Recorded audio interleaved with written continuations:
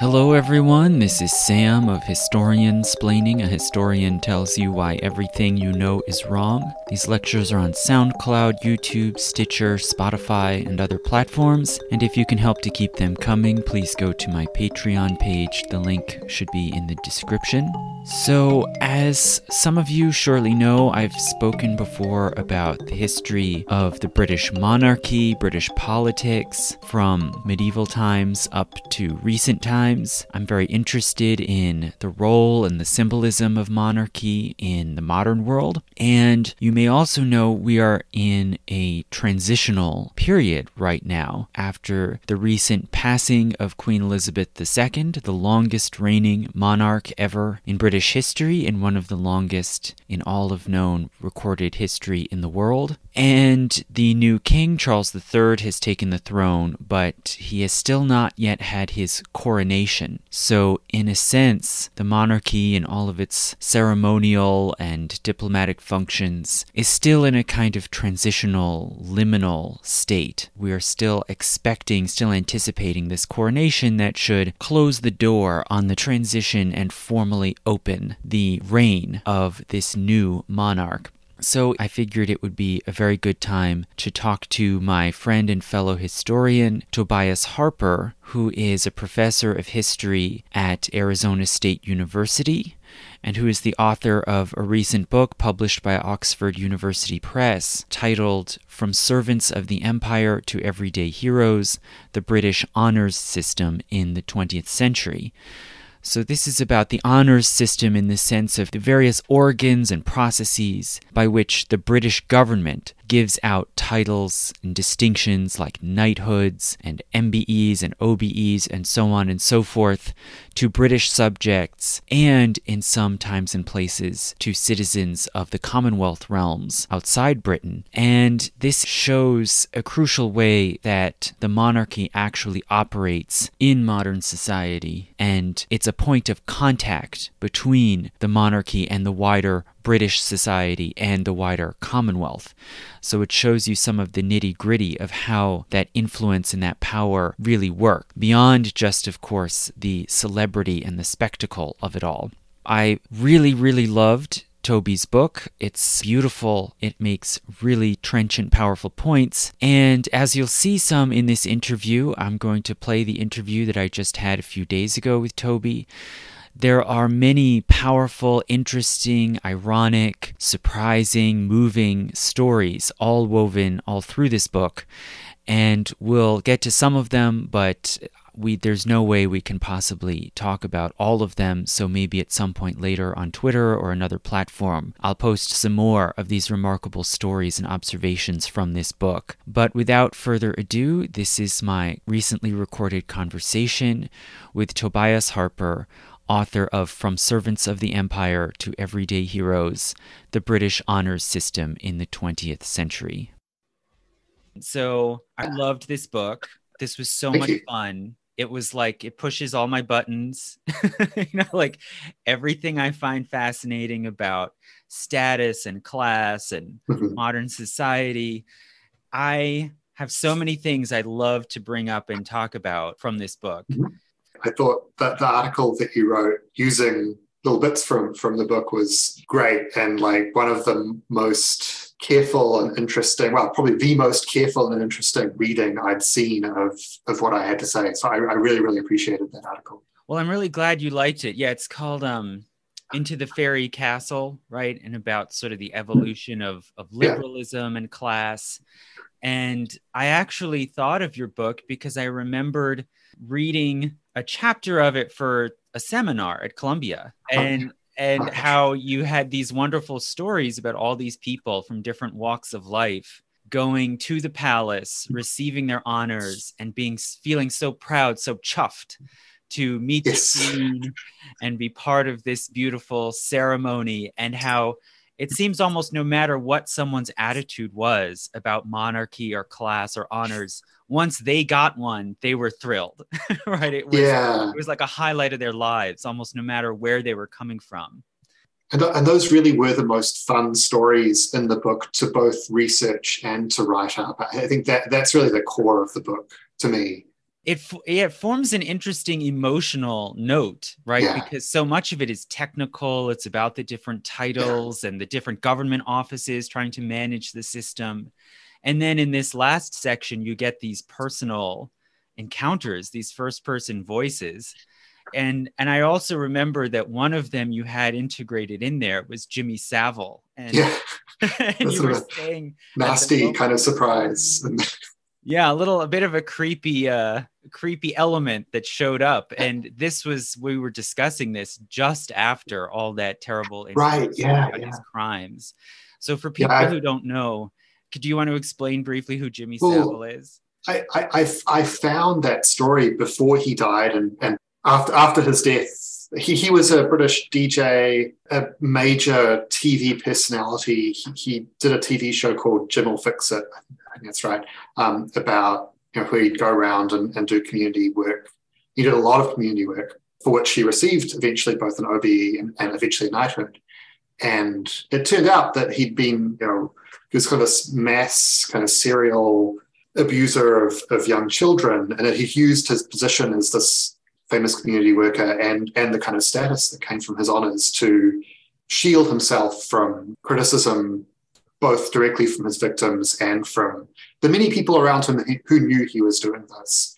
And it was a very, like, this came out after I'd already kind of written some sections of this chapter, and it was a very creepy experience. Creepy is exactly the right word. Yeah, and it shows how the honors, it seems, there's this insight I think you have that the honors kind of cast almost like a magical spell. And I want to go back to that later too, that there's this kind of magic aura that comes from the crown, the palace, and also by extension, the honors, which can then in a way sort of distort or blind people's vision, right? And that Jimmy Savile is one of these people who maybe benefited from that it kind of cloaked him with this aura of respectability, right? Yeah, definitely. Conduct. Definitely. I think that it shows the power of honors, and pinning down exactly what that does is really important, precisely because it has this kind of magical, re-enchanted quality coming out of what is, in certain ways, a very disenchanted system. It is a very bureaucratic, a very kind of organized system for producing this list of people who receive honors. Yeah, and very secretive, right? And you make that point through most of the book, right? It's been very secretive until recent times. It's opened up somewhat, right? But before we get into all of that, let's back up. Sorry. What do you mean by? No, I just love jumping into it, but I should stop and say, what do we mean here by the honors system, right? And I'm trying to pronounce it with that British U, right? Which gives it this little respectable ring to it, right? The honors system. What we don't mean here like an academic honors system. We mean these sort of names, titles. You already mentioned Jimmy Savile. He got an OBE, and then later he got a knighthood, which is a higher honor. So basically, what is the honors system? So towards the end of when I was writing this book, a engineer colleague at my old job pointed out to a seminar and we're talking about systems in general. It was an interdisciplinary seminar, and his favorite definition of systems was a system is a collection of systems. And I think that applies really well to the honor system. It's not one unified thing. It is a collection of different state honors, military and civilian, hereditary, non-hereditary, accumulated over hundreds of years, which in the 20th century are both kind of expanding in scope, but also increasingly centralized around a couple of government departments who really manage them.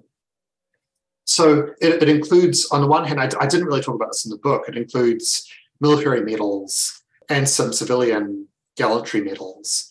But the thing I was really interested in was the kind of subsystem of the system, which is the civilian state honors, especially but not exclusively around orders of chivalry and the knighthood. So these are rewards or honors that people are receiving for some kind of service to the state. The service ranges very widely across time and across these different honors. And I was really interested in the book and looking at what these honors meant and how the system changed over time, both from the end of the how it was run, but also who received it, how people thought about it. Yeah, and you discuss a lot in the book why it changed and Yeah. the sort of functions that it serves in British society, which to me seems very important, right? Because it's something that you encounter kind of in the background. If you look at British life, Yeah. British society, you notice, oh, Judi Dench is Dame Judi Dench, Yeah. and Helen Mirren is MBE or whatever, and it just sort of pops up these letters and fixtures on people's names, but there's rarely, I think, any discussion about, well, how does this all work, and Yeah. why does this system keep going and keep perpetuating itself, even when it seems a lot like the monarchy? It seems like, well, this must be so outmoded. How could people keep buying into this? And yet they do, right? People receive all these honors and very few turn them down. It's remarkable how rare it is for anyone to say, no, I don't need to be a commander of the Order of the British Empire, or whatever this, pompous sort of title is. It keeps going, and people seem to still like it. But to back up to two important things you mentioned, one is that this system expanded a lot in the 20th century, right? Which can seem ironic, right? Right at the time when the empire is breaking up, the Church of England, these other institutions are losing a lot of their power. This honor system expanded. So can you tell us first, how and why did that massive expansion begin? Yeah. So I think there are a couple of processes going on. One, and it was expanding before I start my story. And if I could go back and change one thing about this book, I would have started earlier. I think I followed the nature of the records when actually I should have gone with my initial instinct, which was to start in the middle of the 19th century. But so there's sort of an expansion. I think one way to think about this is that the honor system expands with the state. The bigger the state gets, the more kind of institutional momentum there is to create more honors, to recognize the increasing number of state employees. That's what kind of one simple answer for why it expands in the 20th century is that you've got in the 19th century, you've got a kind of expanding imperial state with the new demands on kind of honors as a way of enforcing service and loyalty that comes from that. And in the 20th century, you've got more of an expanding the kind of welfare state, but also kind of the government in general is getting kind of bigger, is kind of reaching into more different parts of British society and economics. And logic of the honour system is that it kind of goes where the state goes. So I think that's part of it. The other part is that is more at the level of society, that this is also a expanding empire with a vastly more diverse and more populous range of people who are part of the empire. And by the 20th, in the kind of late 19th, early 20th century, it's a democratizing system where you've got more people are making a claim to be citizens who are worthy of recognition. So you've got both the kind of factors from within the expanding and evolving state, but you've also got a society that is, well, you've got not one society, but many different societies who are more confident and more insistent about making demands to be recognized by the system. In a way, and then it kind of snowballs, and the more popular it gets, the more people want to have a share of it. Right. It's sort of an unstoppable cycle, right, of taking in more people, more constituencies. And you point out early on in the book, you sort of, as you said, you mentioned that there was this expansion in the Victorian age, but then the biggest jump, it seems, was the creation of this sort of imaginary group, right, that only exists like on paper, this Order of the British Empire, which was created in 1917, right at the height of the First World War. And thousands of people now are being given these medals and ribbons and this right to put letters after their name like MBE or OBE. So where did this Order of the British Empire come from, and why did it come up right in the middle of the First World War? So the Order of the British Empire really The book is called The 20th Century, but the Order of British Empire, this creation of the Order of British Empire, kind of is the driver of the opening chapter. And yeah, this is coming out of the large scale civilian mobilization in Britain in World War I, which is largely voluntary.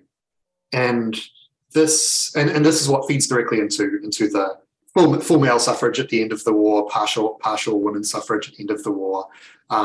So this is kind of a democratizing moment in Britain. It's kind of the second to last stage of the very slow process of getting to full adult suffrage.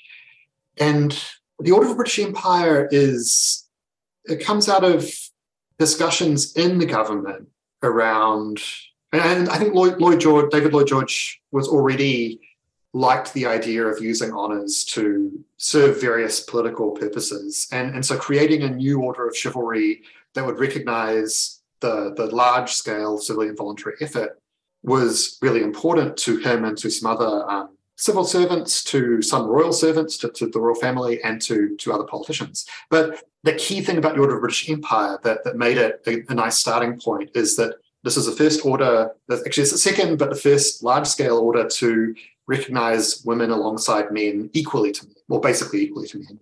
And it's also the first order to really serve the middle class on a large scale. But before this, almost all of the orders of chivalry were primarily for a pretty narrow band of the social elite. The Order of the British Empire is the first time that this is kind of opened up to this much, much wider range of the middle class. Yeah. And once this order exists, you now have every year, these huge lists of thousands of people. Yeah, especially early on. Yeah, right. It's kind of right in the spike aftermath of the First World War. Yeah, so it's easy to forget the First World War was really a total war, right? There was this complete social mobilization, and the state, or at least certain people like the Prime Minister David Lloyd George, you mentioned, they had to look for ways to reward and reinforce that social mobilization that wasn't just giving out tons of money, right? It was like, you can see it in a way as kind of a substitute, right? If there's a huge voluntary mobilization, it's more inexpensive to give this sort of ceremonial recognition. Exactly. Rather than paying people billions and billions of pounds, right? Yeah, and the government is already spending far, far more than it ever really wants to. So it had a great deal of appeal to people in government because Lloyd George gets caught up in various corruption scandals around honours and around other things. And one of the things he says around this time, I think I quote this in the book, is that selling honours, so actually having wealthy people who want status buying knighthoods or peerages, is more desirable than the American system where they just buy direct access. So they're spending their money on status, not on political influence. Yeah, in certain ways it's disingenuous because this is a system in which status gives you political influence. But I think this example shows the way in which the architects of the system were conscious of exactly this transaction that you're talking about. That this isn't entirely separated from the economy. That this is a way of getting something for free. Right. It's a different kind of currency almost. And you in the beginning of the book, you refer to incidents that have happened, like David Beckham, his private communications, a terrible violation of his privacy. His communications were published, and it was found that he was spending a lot of money on charity with the hope of getting a knighthood. That was what he wanted, which to recapitulate is a very high level honor, right? Sort of most people who get an MBE or an OBE are not elevated to that level. Only a smaller set have hopes of. There's a triangle. It's a pyramidal. It's very pyramidal. Yeah. And at the very top, just to be clear, you have these old chivalric orders like the Order of the Garter and the Order of the Bath, or at the highest level of prestige. But David Beckham, a football player from an ordinary background, he's hoping to get up into those upper tiers, and he's spending money philanthropically in that hope. And then it's not working, right? And you use this language, you say he didn't know what the exchange rates were, right? He Yeah. didn't. And so you use this metaphor that it's almost like exchanging one currency for another, right? Yeah. Money or labor can be Yeah. translated into these honors, and many people really want these honors a lot and will spend a lot of money and time trying to get them. But something that, to me, on the one hand, I said, oh, well, this is a useful metaphor, right? It's a clever conceit. But at the same time, the main government office that managed and set the quotas of these honors was the Treasury up until recent Yes. times. And I Yeah. just kept asking, why the Treasury? Isn't that kind of crazy? Yeah. And I think this is a reflection of the status of the Treasury. The Treasury was kind of the leading government office in the time period we're looking at. I think that honors the ceremonial office ends up as part of a Treasury because the Treasury is the head of the civil service. But I think this means that Treasury officials bring Treasury logic to honors. It kind of ends up being this very suitable place precisely because of what you just suggested. This is kind of more than a metaphor for them for a cash economy. Well, you use it a number of times, this language that the Treasury had to fight inflation, right? Which is so funny because that's exactly the sort of thing we're talking about today, right? Is how do we tweak our exchange rates, our interest rates to control inflation? And it's remarkable how easily that vocabulary seems to transfer into this world of dispensing honors. Did you find Treasury officials speaking that way themselves and drawing? Oh yeah. I came up with this because this is exactly how they were thinking about it. That they were very concerned about deflation. I think that was particularly fascinating because honors are free in a sense. They cost money to mint the medals and to do the administration. But as we were discussing before, it's a fairly cheap way of recognizing people.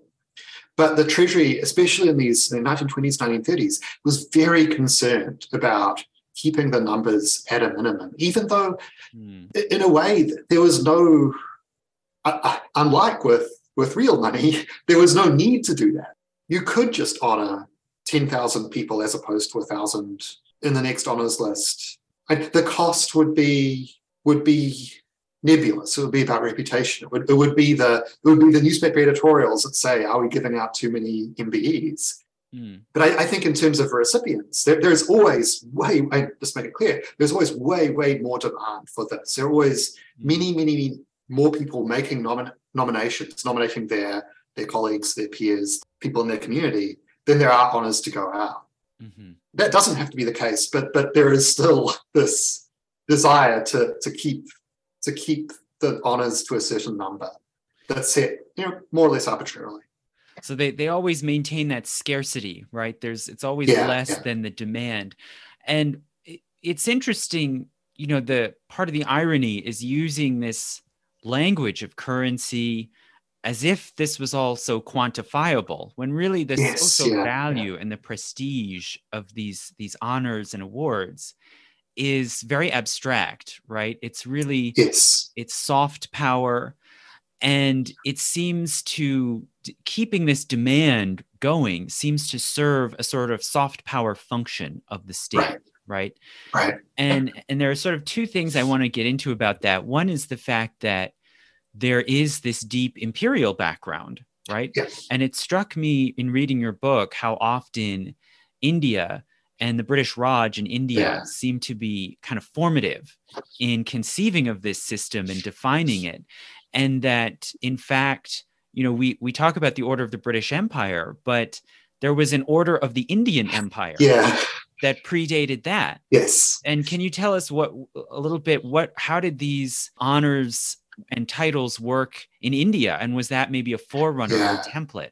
I think, the Indian honors are really interesting.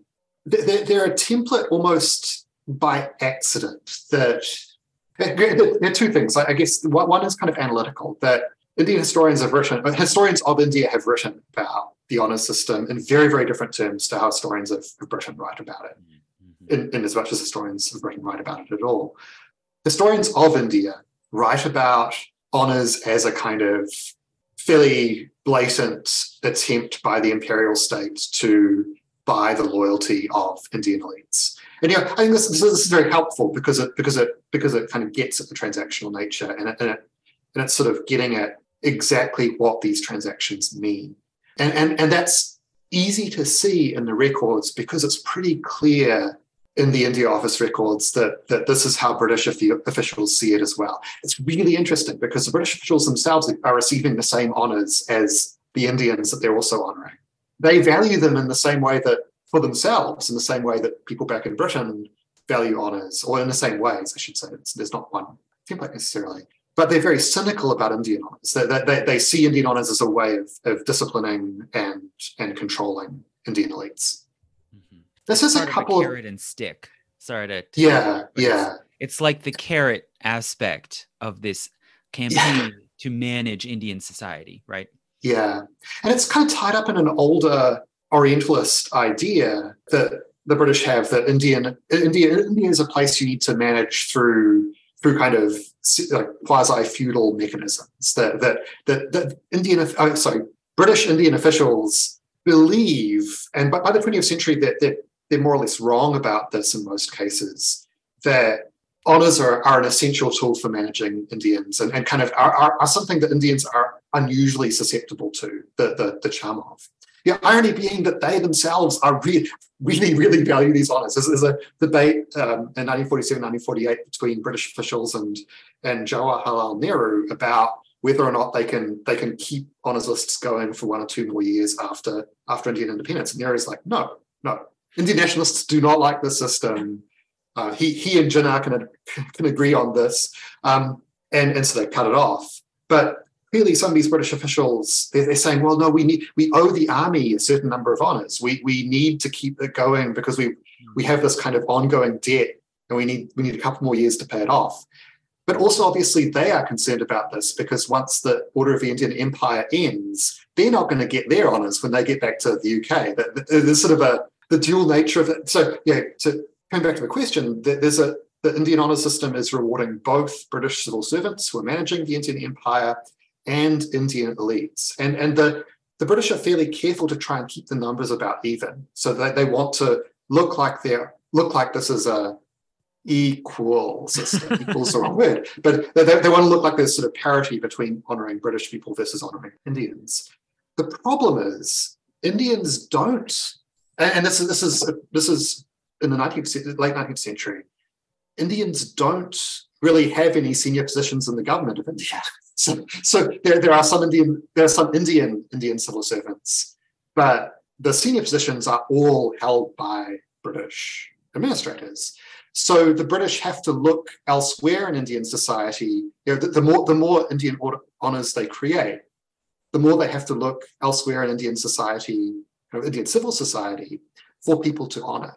Which means that in the 19th century, you're getting the Indian honour system is the one where you can see a larger range of kind of philanthropists or scholars, business people in India getting honours in a way that anticipates how it changes in Britain in the 20th century. I'm not sure if Britain is getting it from India, but it's kind of a product of the way the system works in India. Yeah, it seems like a remarkable parallel, and and as you said, it seems like a great case of projection, right? There's this sort of infantilizing notion that the Asian people want ceremony and pageantry, and they can be bought off with praise and awards and baubles, and yet all of that translates beautifully to Britain, right? It's British people who love this stuff and who are so impressed with it. And you have this wonderful short story that you quote by Rudyard Kipling. By Kipling, yeah. Classic British imperialist, Orientalist, despite having a certain degree of understanding of Indian society, nonetheless, he's very, very Orientalist. And he has this story where Indian people are upset and wailing because a fount of honor has been closed, right? And there's this repeating metaphor that these honors are are like coming out of a spring or a fountain, and the which is the source, person of the monarch. The monarch is the founder. right, the ultimate source is the king or queen himself.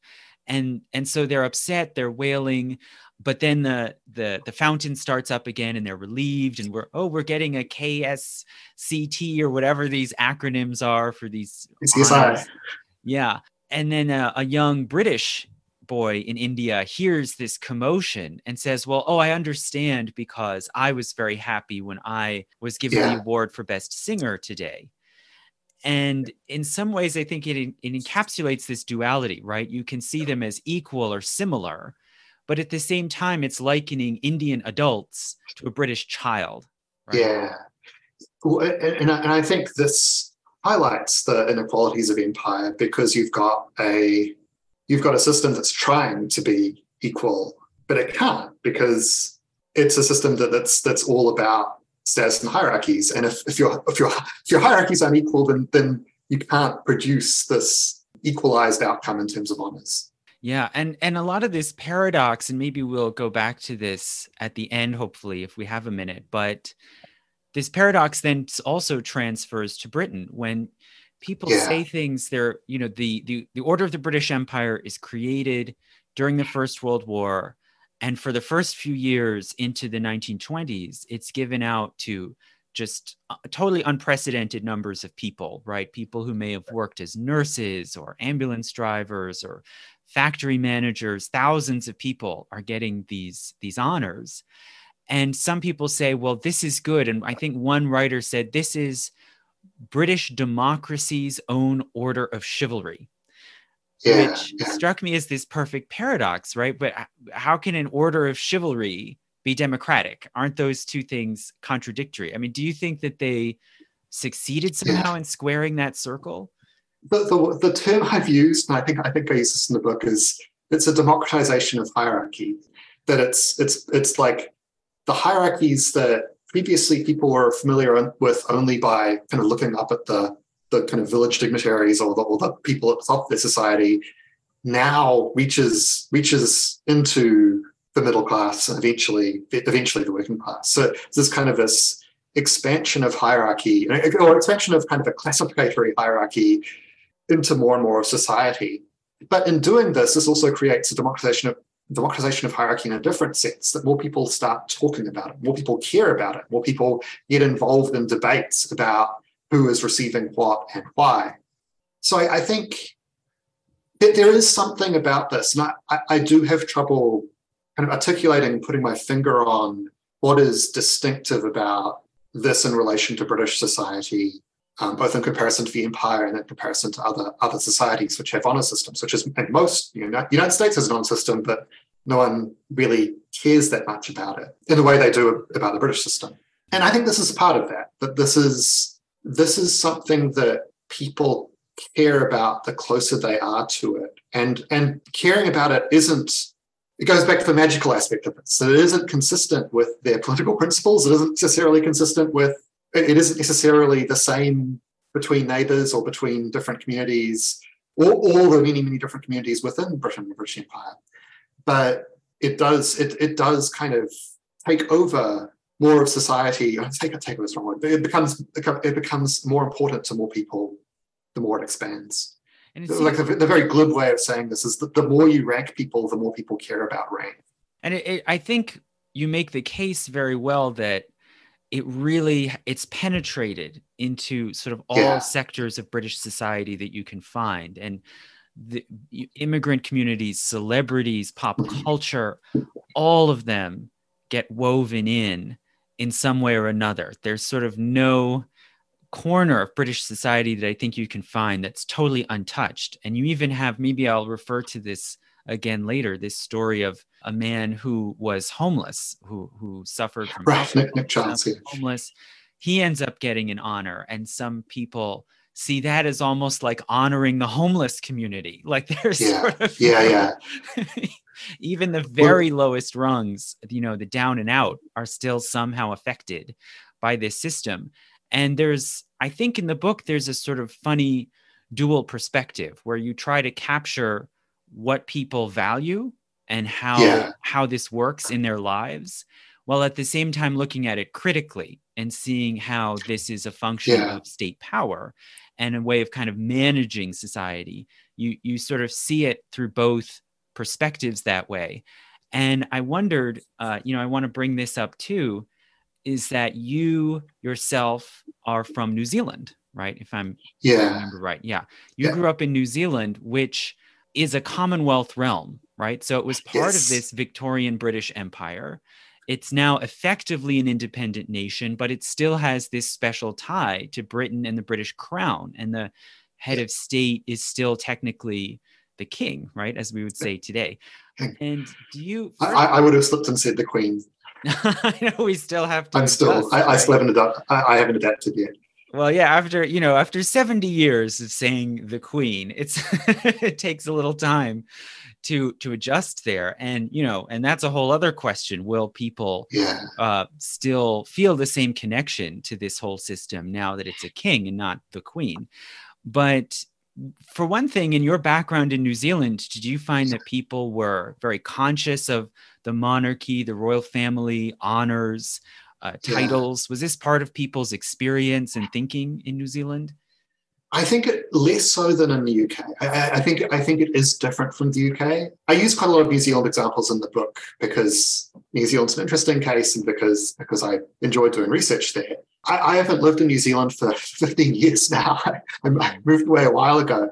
I think this gets back to what you were saying earlier about I think it's a helpful metaphor to think about the honour system as sort of the background noise of a lot of what's going on in modern Britain. I think it's true of New Zealand in a slightly different way.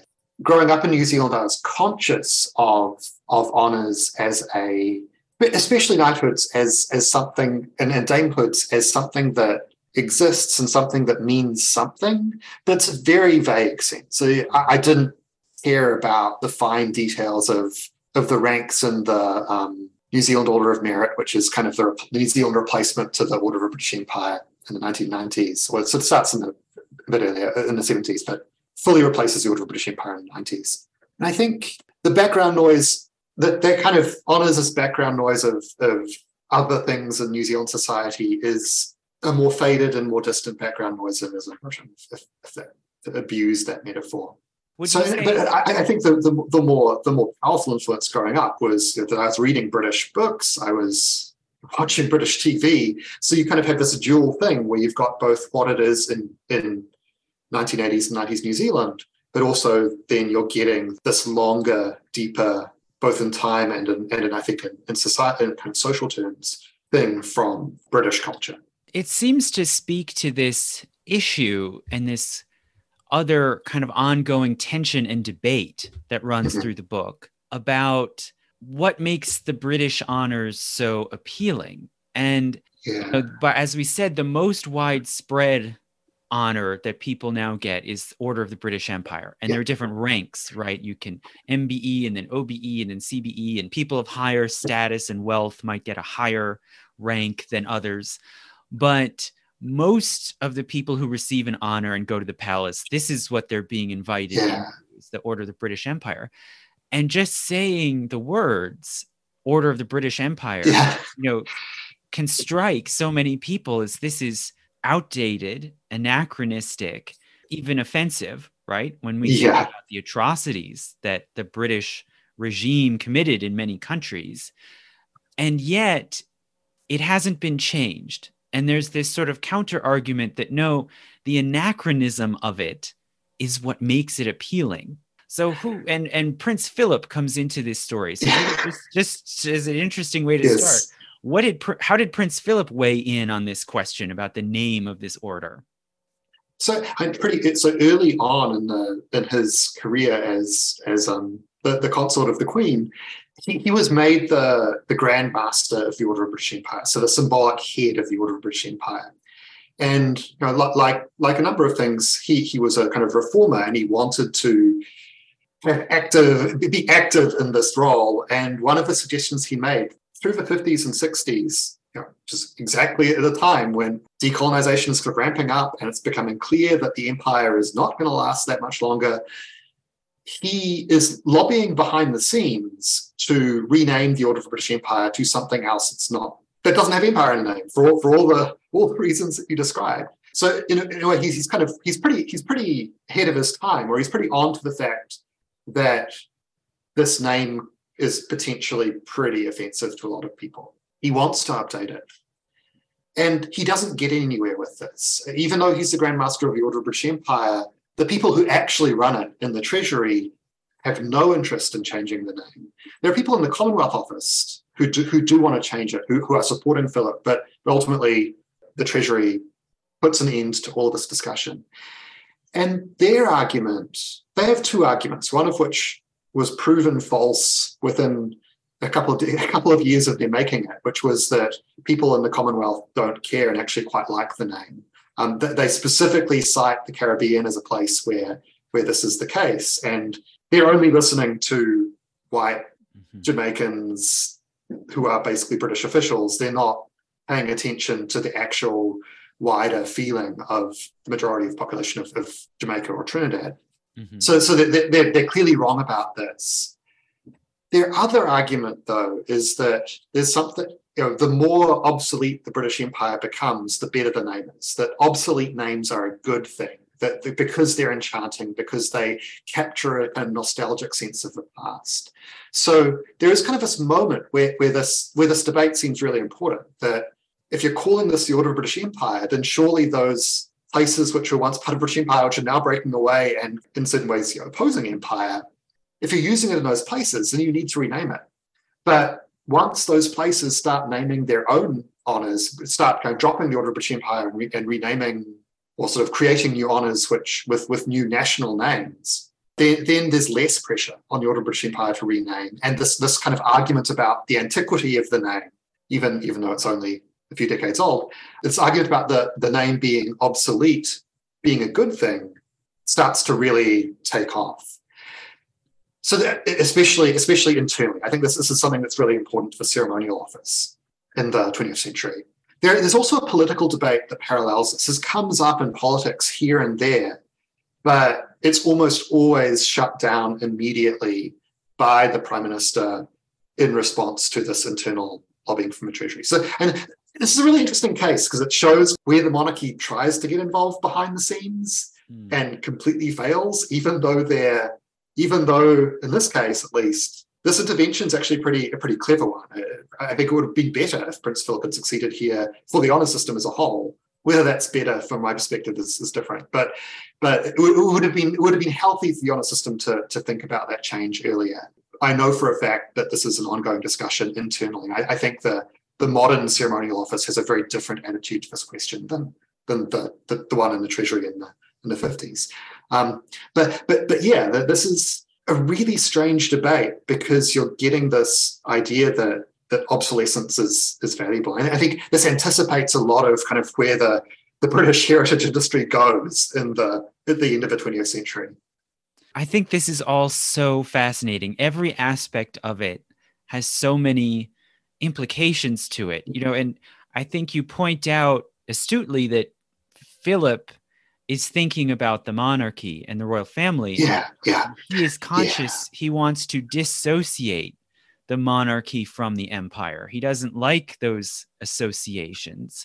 Yeah. And I think he's looking forward to a monarchy, a kind of Commonwealth monarchy. He wants to keep those connections with the former empire and keep them healthy. Whereas the actual direction the honour system takes is a more narrowly British system.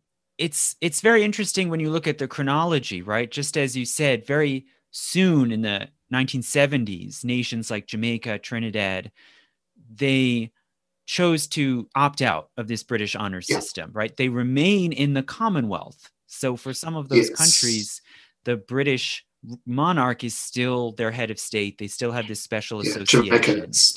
Jamaica is, right, yeah. And a few other smaller nations in the Caribbean. But they have refused to continue with this OBE and all of these orders. But then there are sort of intermediate cases like Australia and New Zealand where it continued a bit longer, but then they phased it out and replaced it with their own system. And the one place where it keeps going is within Britain, right? So it seems like the British themselves find this idea of the order of the British Empire most appealing, most amenable. And it can seem on the one hand like, oh, well, it more or less falls along lines of race, right? That if you're of British descent, this all sounds great to you. You like the nostalgia. And these Treasury officials, remarkably, you quote them, they even use the word nostalgia. People like this nostalgia for the empire. Whereas if you are from an Asian or African heritage, you reject it, right? But then you also point out that within Britain, it's not that simple. There are even people from other nations who have immigrated to Great Britain, and they've almost exactly repeated what the Treasury officials said, that, oh, it's outmoded, it's anachronistic, but that makes it harmless. That makes it sort of charming, not offensive.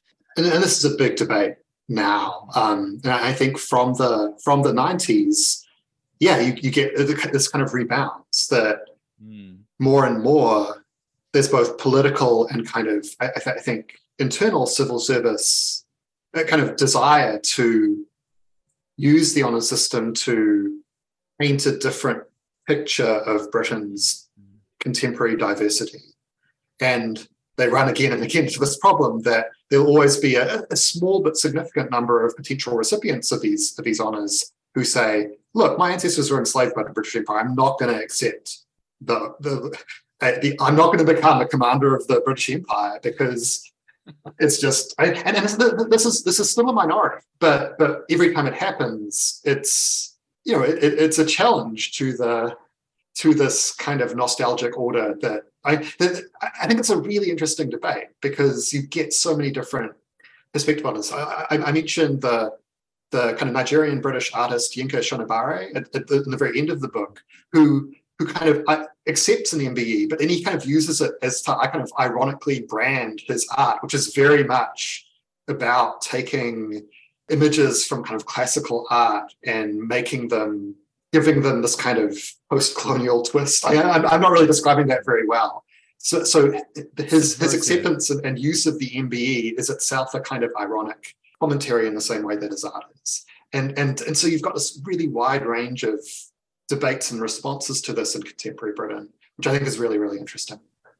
Yeah, and I want to ask you about a remarkable instance of this, right? As we said, there are very few refuseniks, right? Yeah. And even those who do refuse, if you look in the records, there are some people like C.S. Lewis and David Bowie who have said no, but we don't really know why. I mean, as far as I know, I don't have an explanation of why they declined these honors. But then there's this instance of Benjamin Zephaniah, who is a poet who was born in Great Britain. He's from Birmingham, but he's Rastafari. So I assume he has a West Indian heritage. Yeah. And you quote in 2001, he wrote a very scathing poem about how people of West Indian heritage are sort of used as props in Britain. Mm-hmm. Yes. And he wrote, quote, "The ancestors would turn in graves. Those poor black folk that once were slaves would wonder how our souls were sold and check our strategies.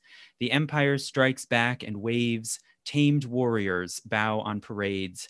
When they have done what they've been told, they get their OBEs." So he's referring to this honor of being an officer of the Order of the British Empire, kind of little second tier honor. And then you explain 2 years later, in 2003, the British government offered him an OBE. Exactly. After he wrote this poem, which was kind of... 2 years after this poem that specifically mocks how people are sort of bought off or turned into props, it seems he's saying, with these honors. And he said no. And this raises a number of questions in my mind. One of them is, it's such a perfect irony. Do you think that this is sort of an intentional strategy, that the government will find critics who stand outside the sort of traditional system of status and national symbolism and specifically try to draw them in? Like, is this not just an accident? I don't think so. I think it would have been, I think this is actually a failure of their cross-checking system. If they had been paying attention to this poem, they probably wouldn't have made the offer. I think this is more a kind of product of that kind of bureaucratic logic of the system, that they're looking for prominent community figures, prominent Black community figures and artists. And Zephaniah is a good. I mean, if anything, maybe Zephaniah is more prominent than a OBE really merit rank. And I think his time, as he probably knew when he wrote that poem, his time was going to come up sooner or later, because he is the kind of person that the government at the time especially was looking for. So I think that he was a really useful example for me, because he says outright stuff that I think a lot of people thinking about these questions are debating internally. And it also reflects something. One of the criticisms that a couple of people directed at Zephaniah was, you're not supposed to talk about it. You're not supposed to say if you're offered an honor. It's all secret. It's an insult to the Queen. But they said that when it was a Black guy with dreadlocks who did it. They don't say it when it's scientists who.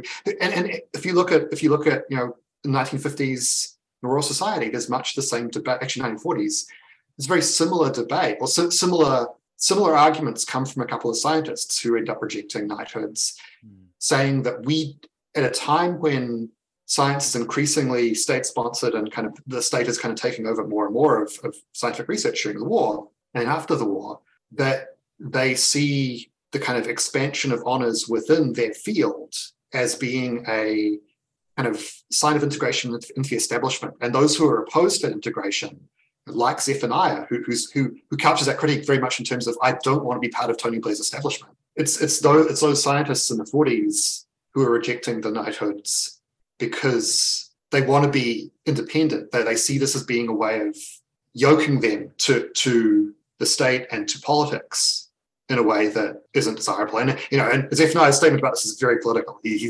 criticizes Blair a lot, even though Blair's role in this was ticking his name off on a list. But in a way, I think the critics of Zephaniah were getting it fundamentally wrong, because the fact that Zephaniah was wanting to talk about this again shows that he cared and was thinking about what an honor meant. And I think that's in a way more interesting than someone who just wants it because of a fancy name, fancy letters after your name.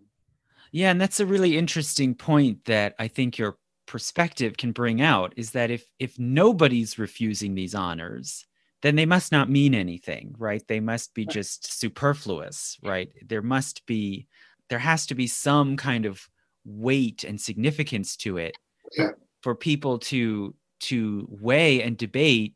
Do I want this? Do I want this attached to me and my name, right? I think through the 20th century, the government officials and royal officials had a lot of trouble with in a way, the results of the success of a system. But again, it goes back to this idea of democratization. Democratization is a two-way street. And actually, it goes back to something you were saying earlier, that people project themselves onto these honors. And when it's a very kind of specific and bounded symbolism, the hierarchy of these honors. They're supposed to mean one thing. They're not supposed to be something that you play with. But the fact that people are doing so much with them, Shonabare with his kind of using it as part of his artistic branding, or people rejecting them, or I think I have an illustration here of the milkman who wears a suit patterned like a Frisian cow to his investiture.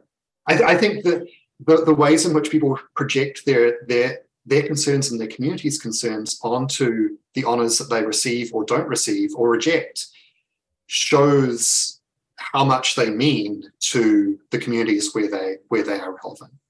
There are at least two significant forces sort of at work here that help to account for why the system remains compelling and people continue to care about it. And one is that an honor can have this dual function where it's sort of giving approval and distinction to a certain person. But at the same time, whenever you ask someone, why did you get this award? What does it represent? they seem to always say, oh, well, it's not about me individually. It's about the community I'm part of. This is really a recognition for nurses or general practitioners or engineers. It's not about me individually. And it has this sort of, it has this social meaning, right? Yeah. But of course, to me, that strikes me as another paradox. Like, well, then why not give the honor to the group, right? Why are you honoring the group through this one selected individual, right? And do you see that tension coming up? And like, how do they sort of square the circle of that? It certainly comes up in cases where unpopular bosses or people who are notoriously thorny but prestigious get honored, and their colleagues or subordinates are a little bit resentful of this. So symbolism can go two ways. That if you're going to recognize a community through a symbolic head of that community, you better make sure that symbolic head isn't a complete jerk. But yeah, I think this is particularly important in a increasingly atomized and fragmented and anomic society. I think this is one of the really interesting things, kind of seen from a larger view, this power to make community bonds seem stronger, to kind of unite people around one figure in a way that makes the community seem important. But it's a very shallow. It's sort of papering over isn't quite the right metaphor, but it's a very fragile. It's a very fragile way of doing it in a society that is so fragmented and is under so much strain in so many ways. I think you can see this really clearly in Britain today, that at a time of economic and political crisis, there's both this potential to take a figure like, embarrassingly, I can't remember his name, the guy the very old guy who walked around his yard at the beginning of the pandemic to raise money. You have these figures where they can kind of powerfully express the concerns of society or the community, but that doesn't fix anything. This is a kind of feel-good moment, but if the problems that they're addressing are the creation of the very institutions that are giving these honors, at a certain point that just starts to fragment. One of the big shifts across the 20th century is a shift from recognizing state service to recognizing voluntary service, especially from the 80s and the 90s, especially the 90s. The honor system shifts to focus more and more on voluntary service. And again, part of the problem there is that this coincides with the proliferation of charities and voluntary service, that more and more the British society is relying more and more on voluntary work and on charitable giving to kind of fix expanding social problems that are coming out of the kind of deconstruction of the welfare state. And giving those people honors doesn't solve the problem. In certain ways, that's been very popular because these people are generally getting honors for things that you, especially at a low level, that were voluntary, is a really appealing story. So it's a really appealing. It's kind of that's the critique of a lot of the earlier honor systems. So it just goes to civil servants. And so I think that shift in who gets honors, which is largely achieved through an expansion of the honor system rather than through cutting other categories, was really popular and for good reason. But it doesn't fix the problem. It's only a brief moment of feeling good that comes from that. It isn't uniting these communities in the way that maybe is the intention. And it doesn't move real resources, right? It moves this sort of soft social prestige, but not hard money. And then you have cases like the Beckham case you mentioned earlier, when people respond to the system by responding to its incentives and actually giving a lot of money. That is also kind of not blameless. That also gets criticized. The really interesting thing about from 19th century India through to the present is that if people are discovered to be doing the things that the honor system incentivizes for the wrong reasons, they get made fun of or they get criticized. So it's a lose-lose situation, especially for someone like Beckham from a more modest social background, because on the one hand, he's doing what he should do. He's doing the things that you're supposed to do to get a knighthood, because that's the way the system is set up here. This is supposed to be an incentive for charitable work and for that converting wealth and celebrity into social service. But the fact that he wanted it was the problem. The fact that he was responding to these incentives was something the media then made a great deal of fun of.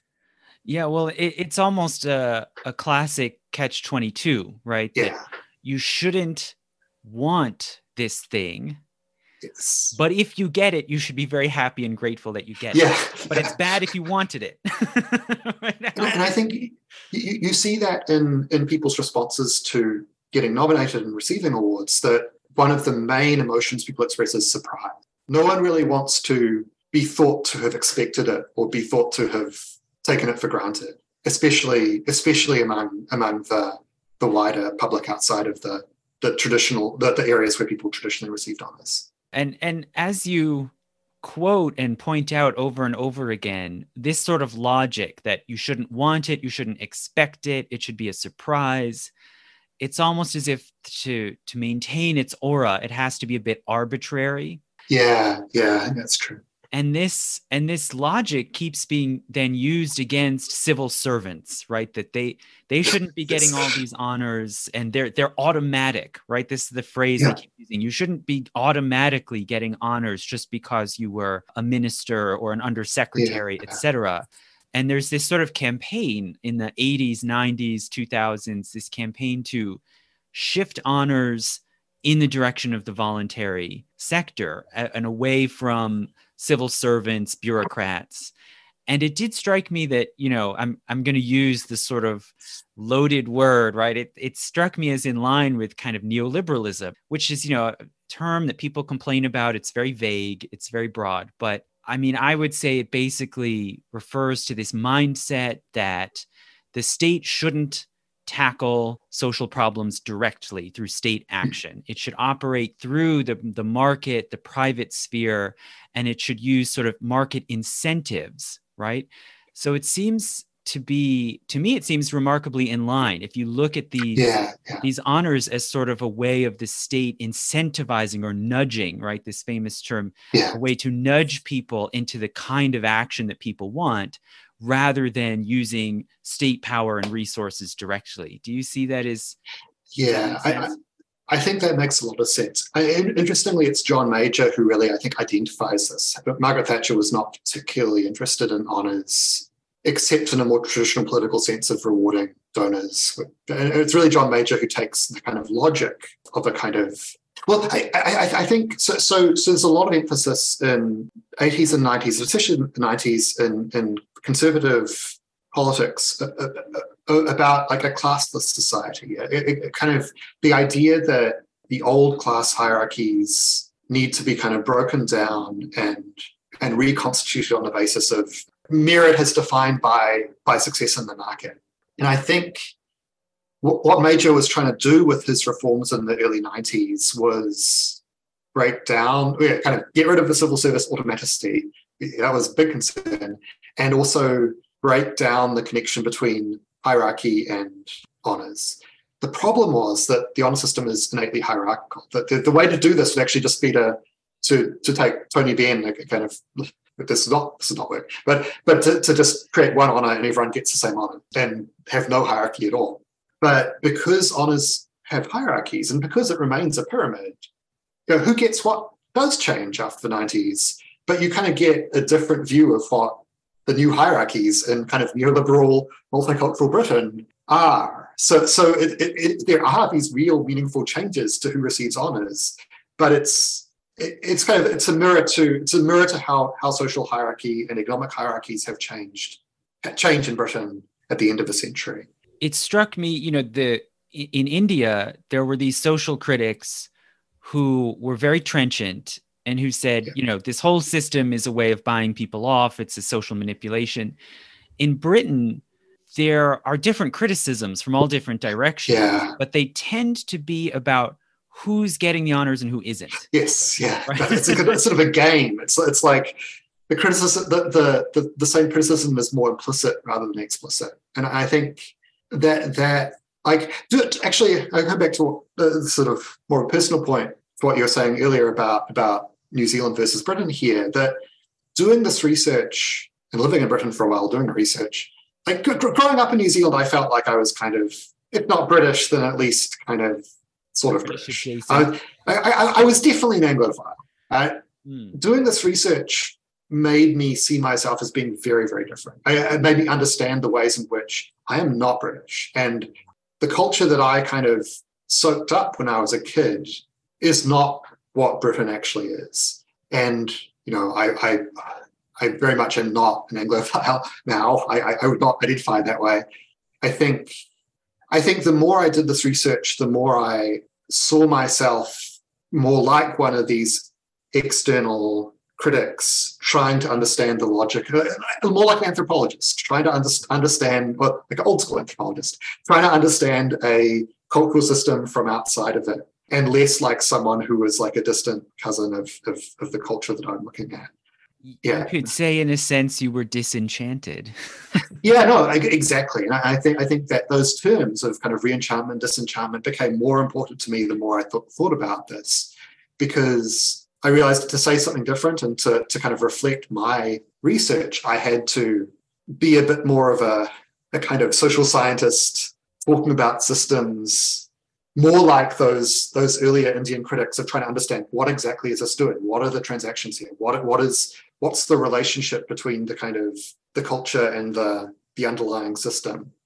Yeah, and it definitely struck me, it seemed like your book is sort of doing the kind of critique that these scholars in India did, maybe just in a more nuanced, kind of fine-grained way, but applying that sort of critique to the system within Britain, rather than just the empire and the colonies, but within Britain itself. Yeah. And bringing the critique home. Yeah. And just to sort of sum up like what we've been talking about, there's, I think, this kind of core passage near the middle of the book when you're just about to get to the part about the Beatles, which is so wonderful. But you basically sum up that in your argument, the system serves, quote, to foster a relationship between the state, the crown, and civil society, where the newly included deferred to existing social hierarchies, right? Yeah. So it can bring in new people, but they have to be integrated into these value systems that exist. And then you say the inclusion of new groups, so we can talk about women, volunteers, celebrities, all of these people, the inclusion of new groups was a way of investing them in an older system of social hierarchy, as well as a form of recognition of their importance in modern society. Yeah. So I was sort of wondering, for one thing, I mean, do you think it's been successful? Do you think it continues to be effective? Oh, I think the system, getting back to kind of like theory of systems, like the monarchy, it's hard to define success. Like, is success about continuing? Because it's been successful itself at perpetuating itself. But in perpetuating itself, it changes. It adapts to new circumstances. And I'm not sure if there is a clear measure for success at this point. That I think the people running it in the 1920s would be horrified both to see what modern Britain is like, but also with what it has become.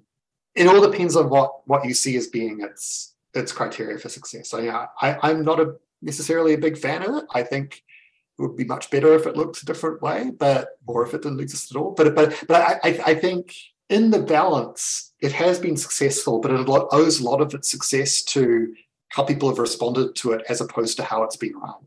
Maybe that's a good way of putting it. Okay, so the success is more in how people have participated and interpreted it in their own ways, right? That's what it needs. That's what it needs in order to work. Yeah, and just I want to talk, if you still have a few minutes, I'll want to talk a little bit about the monarchy and this transition going on. But just lastly, before we go to that, I wanted to again bring up this story that struck me, where a man named Nick Charles, who was a recovering alcoholic, started an organization, and he had been homeless at one point in London. But he starts this organization to help alcoholics. He receives an honor. So he goes to the palace, right, along with dozens of other people who have been invited on this day to receive this medal and shake the monarch's hand. And I think in this case, he shook then Prince Charles's hand, I think. So the Prince of Wales at that time. So sometimes it's another member of the household, Yeah, yeah. right? It might not be the queen or king themselves, but he has this experience. Then he commandeers a camera crew and says, I'm going to go show you where I used to sleep under a bridge. And he goes there to this site of a homeless encampment. He meets a man there named Bob, whom he knew. And Yeah. he's, they're moved, they're crying. And he says, I'm going to come back. And Bob says, no, don't. I think this is a crucial moment. Bob says, don't come back. And he says, you won't come back because you got to keep going forward. You're all we've got. You got to do what none of us could do. You're all we've got left. And then he further explains he's still in this difficult position as an addict, right? But he says, one thing's changed. One of us has made it to the palace. Right. And, it's a moving story, but it also struck me that it seems to really exemplify a lot of what we've been talking about. You don't need actual action to solve social problems. You just need this symbolism of one of you being plucked up to this elevated position, right? So you say, do you see this as sort of similar maybe to what was done in the colonies, right? That this sort of gesture of picking out certain special individuals and elevating them can kind of obscure how actual wealth and power are really working in society. Yeah. Especially when the honor system is itself, you've got figures there like Nick Charles who have put a lot of time into helping people. But look at the upper levels of the honor system, and it's more similar to what it was 100 years ago than the lower levels. But yeah, I think there's a lot of ambiguity in that story. And what does Bob mean by moving forward? What does he mean by one of us has gone to the palace? It's left a bit open-ended. And I spent a lot of time kind of puzzling over that story and and it took me a long time to figure out how to write that up. I think this might be a way of actually looking at the monarchy as well. Because I think that the honor system and the monarchy are tied to one another. And if you think about success, I think they're, even though, as I talk about quite a lot, most honors are decided upon by committees of civil servants. In people's minds, the honor system is overwhelmingly connected with the monarchy partly because people go to the palace to receive their honors. So that the most important ceremonial stage in honors is directly associated with a senior member of a royal family. Yeah. And I think one of the problems for both the royal family and the honors system, and this is relevant to contemporary debates about Charles, is that going back to the relative retreat of the welfare state in Britain, this makes the monarchy more important. Like the monarchy has had the central role in both kind of authenticating who the honored people in society are, but also in running the voluntary sector. These are probably the two most important roles of the monarchy in the second half of the 20th century, and they're very much linked. One of the reasons why this shift to focus on voluntary service for honors is very successful, I think, is because it brings these two functions of a monarchy together. It means that the closer association between the monarchy's leadership of voluntary sector on the one hand, and their kind of public role as the head of the honor system on the other. But the more the voluntary sector is central to questions of poverty, health, the environment, education in modern Britain, the more that kind of responsibility is shifting from government to the monarchy in a way. Like this shift has made the monarchy more political by default. And I think in this transition from Elizabeth to Charles, I think a bit of that's been lost, that people see their personalities and their kind of public images as being, Elizabeth was just really, really good at being neutral and Charles is kind of more meddling or whatever. But in fact, late Elizabeth's reign is really different from early Elizabeth's reign, that the role of monarchy has changed by default, largely invisibly, or sort of at least not invisibly, but without a whole lot of comment, to being more central to British society. I really think that's an important point, that if they were just ceremonial figureheads, we wouldn't be talking about them all the time. They command a fascination, and I think that fascination is it reflects something real about how people are living and acting and working, that people want symbols, and they want symbols that aren't just automatons, right? They want symbols that seem like people with thoughts and attachments. And somehow it seems like Elizabeth, she made some mistakes. She is certainly not above criticism, and the monarchy is not above criticism, at least in. I certainly agree with that. Yeah. But she struck an effective balance, right? That people felt that they could imagine her as a real flesh and blood person at the same time that she was totally above it all and above politics. And crucially imagine her as being like them. I think Elizabeth was either really good or really bad probably really good at being a kind of blank slate onto which people could project their own concerns, sympathies, and interests. Even though she was this aristocratic horse racing enthusiast who bred corgi. She did all these things. The things we do know about her personal life are not surprising for someone from the British royal family, but she kept a lot of other things mysterious, which enabled people to see in her what they wanted to see, both positive and negative. Right? I think her critics, as much as her fans, did that. I don't think anyone's going to get close to knowing she's both the most public figure and the most private figure. And I'm always skeptical of people's claims about what she was like, because she was really good at hiding what she was like. Charles is not. I know Charles is a little bit more. It's a little bit more obvious what he thinks about certain things. Although, again, I'd be hesitant to claim any real understanding of what goes on in anyone's head, but in particular, the British royal family's head. Well, and Charles, it seems, is in such a strange position. I mean, no one has ever been waiting in the wings for as long as he has.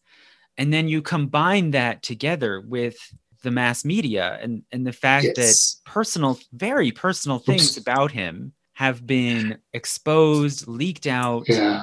Sometimes political things, sometimes things about his opinions and how he tries to influence the architecture scene, and also very personal things about his affairs, which are not unusual. I mean, all kinds of people have extramarital affairs and all kinds of other personal dealings. Many rulers have had all kinds of skeletons in the closet about their personal lives.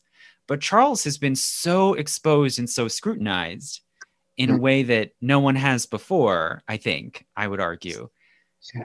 It raises the question, can he keep this kind of magic going?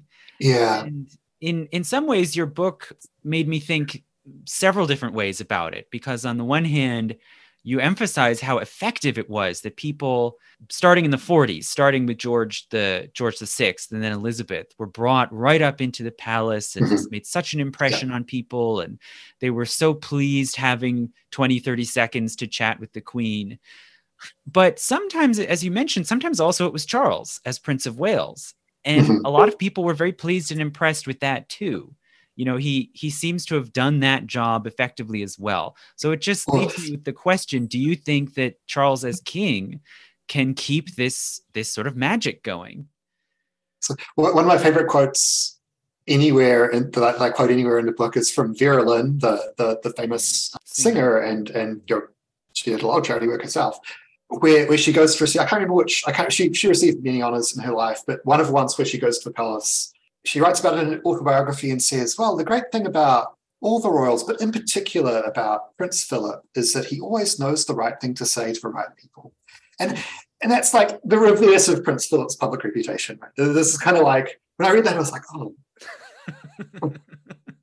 but I think, I guess there are two things here. One is that I think in general, one of the things that certainly Elizabeth, Charles, Philip were careful to train and practice and foster was cold reading, being able to approach any person and talk to them about stuff and kind of make themselves charming. That is part of their job, and something that a lot of that's sort of it's central to the family business. It's a really, really important skill, because it means that in these little encounters they leave a good impression. At the same time, I think, what's the right way of putting this, that a lot of this will come down to factors that are outside their control. There's very little in this process where the royal family actually has agency to change the bigger systems that determine their fate.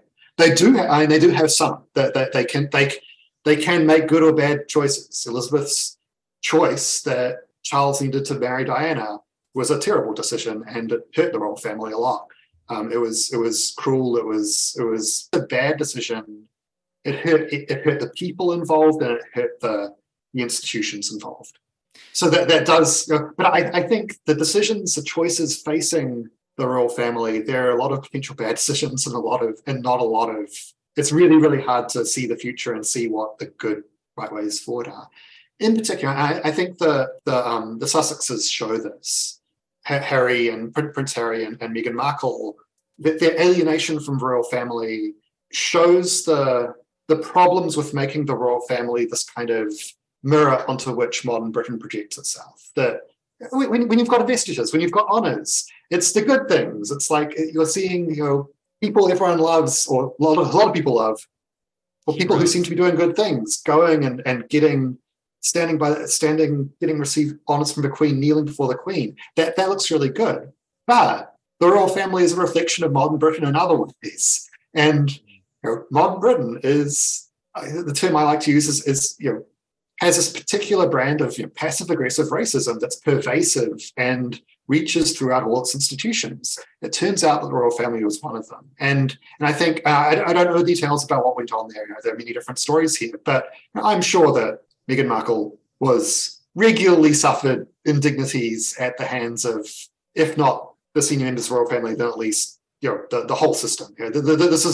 This is a feature of modern Britain that the royal family reflects. That is not a great feature, and the more people see that in the controversies around the royal family, that's not going to go well for them, especially as with younger generations who are more diverse and are more interested in seeing the royal family, I think, as personalities than as kind of screens. I mean, obviously, there's so much one could say and get into about the disaster with the Duke and Duchess of Sussex. But to me, like you said, there's a lot of details we don't know. But at the absolute bare minimum, something we do know is that this was the first time that a person of color of any sort was in the royal family, and there was going to necessarily be some racist reaction to that in Britain, abroad, both, and that they didn't protect her. They didn't.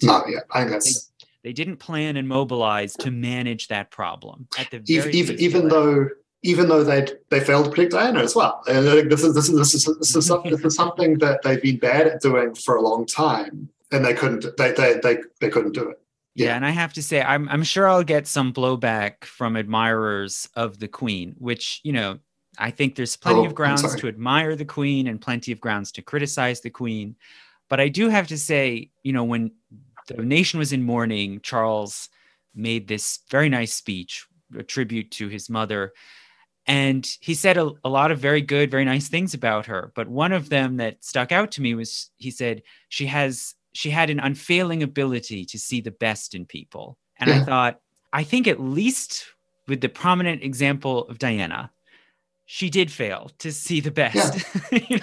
Or she saw it, she failed to act. And I think this is kind of and it's the reverse. Like there's a really good recent book by Edward Owens about the royal family and kind of the interwar through the 50s, in which he points out that in the middle of the century, the royal family leaned more and more heavily into the language of duty and sacrifice. That kind of, and you see this everywhere in the responses to Elizabeth's death. The problem with this, I think, in this case in particular, is that if you make the royal, and that's highlighting they're also a family. That if you're sacrificing people for the duty, if you're chewing up the lives of the vulnerable women who enter the family as spouses driven by love and relationships, if then they're kind of chewed up by that duty and sacrifice, because ultimately their duty is to produce heirs and smile. Mm-hmm. And if their individuality is kind of shattered and crushed and pushed to the side, what does that say about the institution? That if it's an institution that's just about duty, sacrifice, and lots of money and privilege, that looks really bad. Yeah. Especially when other people are suffering. I do, like, Elizabeth seemed to be a very nice person, and she certainly was good at her job in a lot of ways, whatever her job was. And again, I think there's a lot of ambiguity about that. But someone really close to me in my family died. My mother died a few years ago. It's in the book, so I can say this. I'm not gonna mourn a woman who I did not know, or watch a TV procession about her funeral, when someone I did care about, who I know to have been a good person, and I know this, there aren't many people about whom I can say that, but I know it was the case in 2019 when my mum died. I'm going to mourn her. I'm not going to mourn Elizabeth. Why should I? Anyway, that's a side note, but I think people. You see that for the funeral as well. People are projecting the grief and the frustration with what's been happening in Britain in the last few years onto that funeral. Like all the jokes about how she died after meeting Liz Truss, and as if kind of there was this, like, she's dying because modern Britain is dying. I think it's understandable, but it's like we should mourn the people who matter to us. And so, someone who mysteriously is the head of state of New Zealand, who I've never met, who enjoys an enormous amount of wealth, protection, privacy, and privilege that I can't even access. I'm not going to mourn that. She does seem to have been nice, but this is not. It just doesn't make sense to me. Sorry. I think that adds a lot of dimension and brings out sort of what's at stake when so many people say of the Queen, she was like my gran. Right? Yeah. Almost as if they maybe it's ambiguous. Maybe you're sort of saying you had this personal relationship to her, or in a sense you see her as you're substituting in this person you really knew and imagining that she is somehow a carbon copy of that when you don't really have a personal relationship with them, right? And a lot of people have drawn this connection, but I think your book reveals a whole other level to this sort of connection between monarchy and celebrity, right? And that people want to think that celebrities are people they really know, and they want to have a personal connection to. Yeah. I didn't mean to write about monarchy in this book when I started it, but the just the logic of what people were saying about their honors pulled me into it. Yeah, and that as I said, the Wilson government in the 60s, you explain, was sort of a watershed where Wilson used this language of magic. He was sort of drawing in the stardust of celebrities like the Beatles and bringing it into what seemed to be a stuffy, right? A very stuffy, hidebound institution.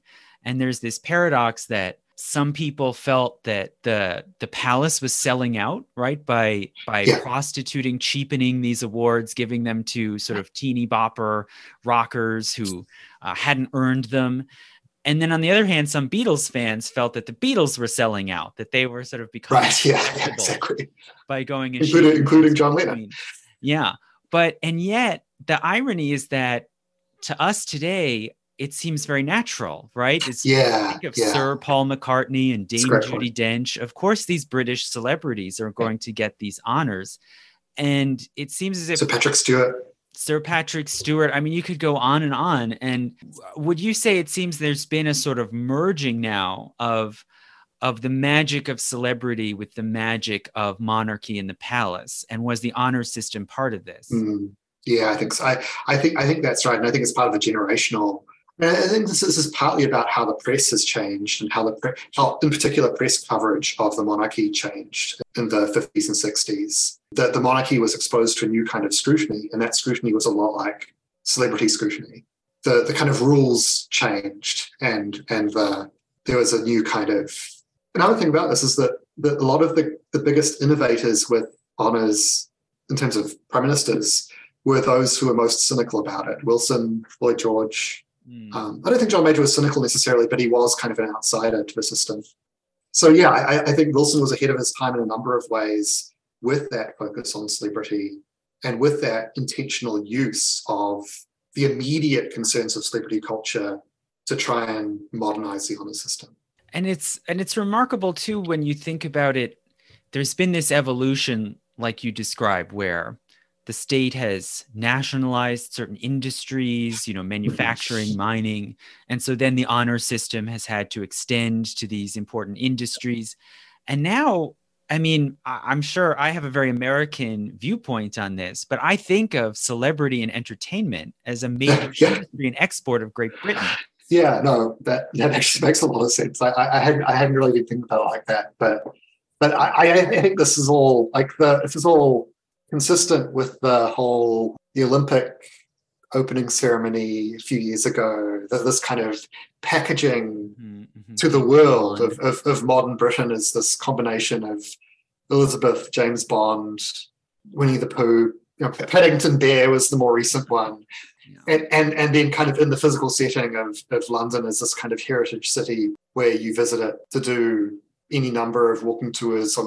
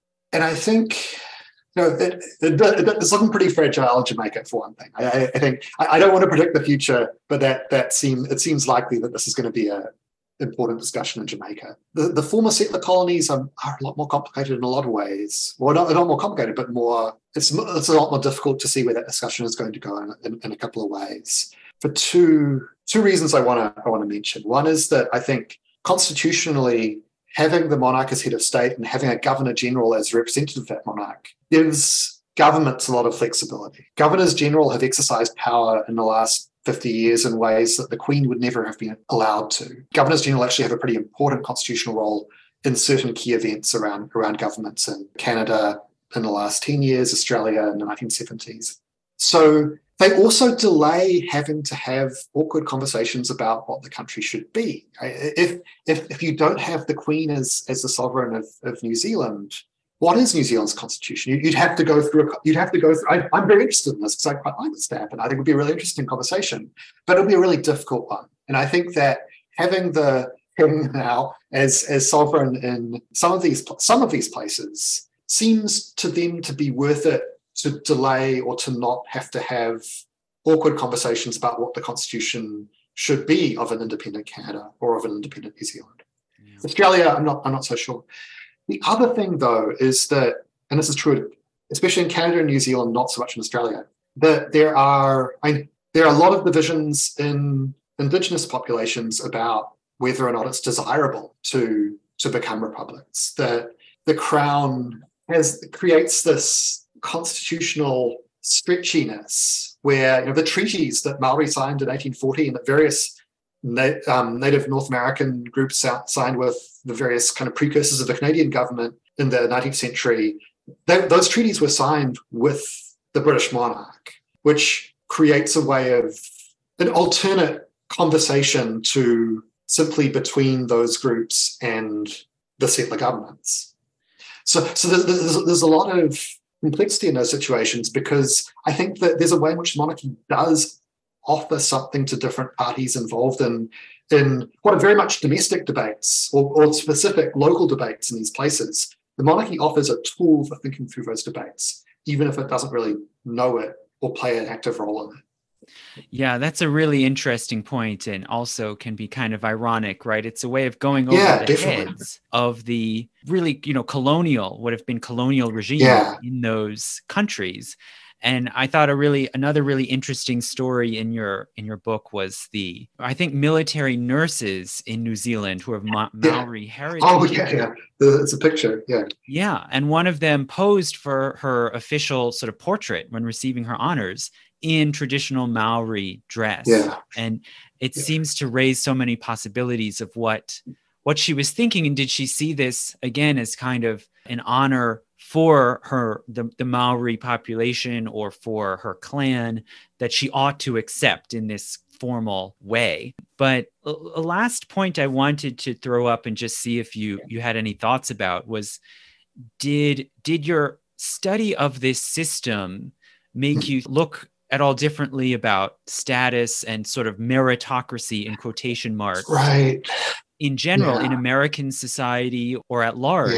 And, and it crossed my mind as I was reading this that technically you and I both do have post-nominal letters, and that's PhD, right? And it made, and something I know that I've thought about, you can see possible parallels of how institutions kind of dispense status through these formalized mechanisms, but they're not the same, right? They're not the same as in Britain. And did you think about those comparisons or contrasts? I certainly thought about the arbitrariness of a lot of this, a lot in grad school and since then. I think, I think if anything, this highlighted to me, and this is not a very historical claim, but ruthlessness of large-scale decision-making about hierarchies, and maybe in contrast to that, the importance of local communities, that the most authentic is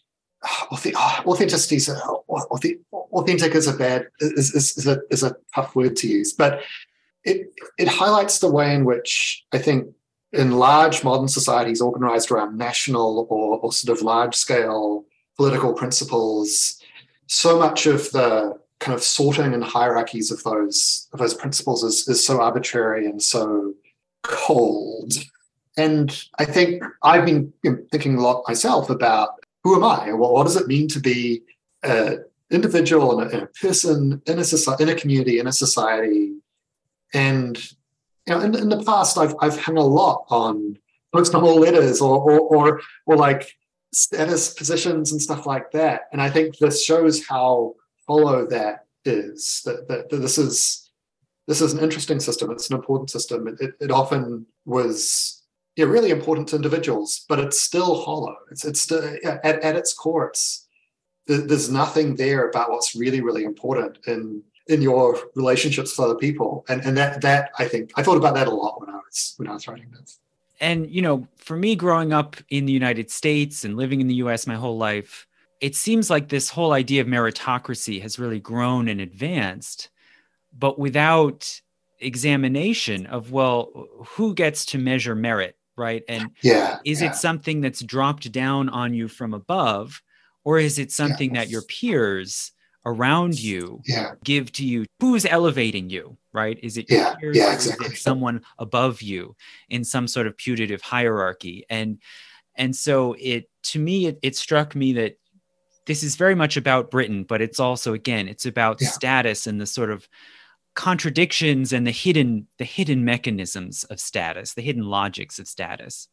I think that is exactly right. And I always struggled to convey that, but I'm glad you got that from this, because I think that is something that really haunted me throughout this book. Yeah. So it's a really beautiful book, From Servants of the Empire to Everyday Heroes, by Tobias, or Toby, Harper, as I've also known him, who's a professor of history at Arizona State University. So thank you so much for talking with me. Well, thank you, Sam. This was really great. Beautiful.